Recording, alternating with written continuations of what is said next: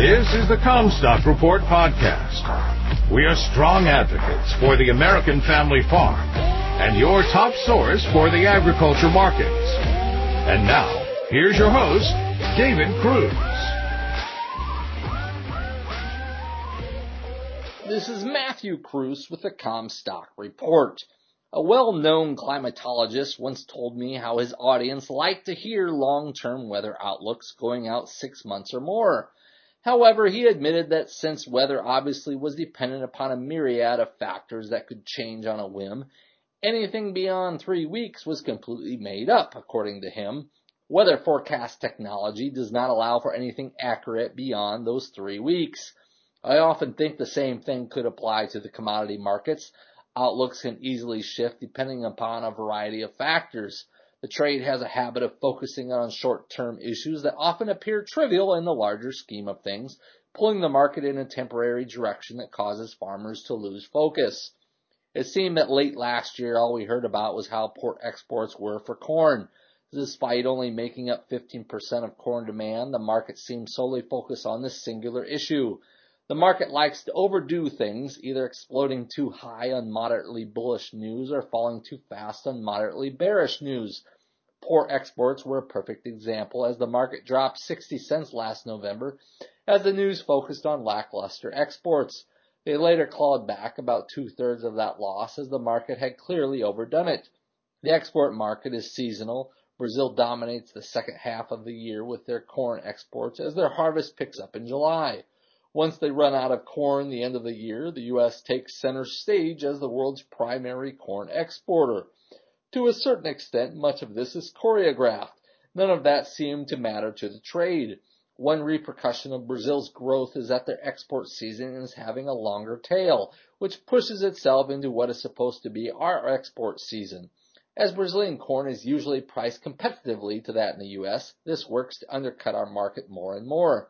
We are finally past that point. Brazil is virtually out of corn and won't have anything more to give us until next July. That means this is U.S. corn exports' time to shine.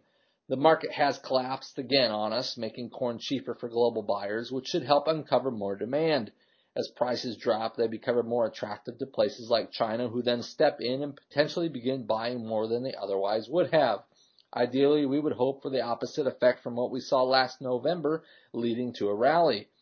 We have been fortunate to have both Japan and Mexico as longtime U.S. corn buyers. They have been consistent about purchasing our corn. While we have seen modest increases in their purchasing volume, it was China that catapulted U.S. exports to all-time highs in 2020. While public opinion has vilified China and geopolitical relations remain tense, our marketing fortunes remain tethered to how much or how little China continues to purchase.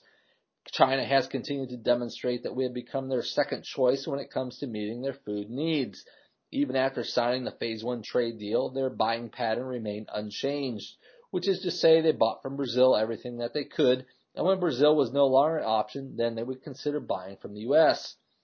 For the moment, the market remains unconvinced that exports will pick up enough to ignite a rally. Bulls don't exactly have a lot to look forward to. The next major report will be the stocks and acreage report next week, which could show just how poor demand has been. The market is digesting 91 million acres of corn for 2023, expecting only a modest boost in corn as its financial metrics show an advantage over soybeans. Therefore, a surprise below that could help propel prices higher. Of course, the opposite of that is also true. Perhaps even more important than the number of acres we plant is how much weather cooperates during planting. It is my experience that if you can get your crop in on time with a uniform stand, you are already over 50% of the way to APH yields or higher. The market knows this too. If we get to May 1st and crop conditions are generally ideal, we will likely see further deterioration take place in the markets. There are always going to be trouble spots, and the market will shrug those off. It will need to be a widespread event for there to have any sort of bullish reaction. We have stated in prior reports that while we look for a rally, those rallies may be short-lived as they would trigger additional sales, keeping price depressed. Farmer mentality is such that many made promises to themselves that if prices got back to X, they would finally pull the trigger on remaining old crop. I think we saw some of that last week, which is why we are seeing such a sharp sell-off after a rally leaving a long tail. Prices did trade above 639 in the May contract, which was an important resistance. Even if prices do continue to rebound, we see very strong resistance at 670, 675. There is no guarantee old crop will get back to those levels and could stall out anywhere in between.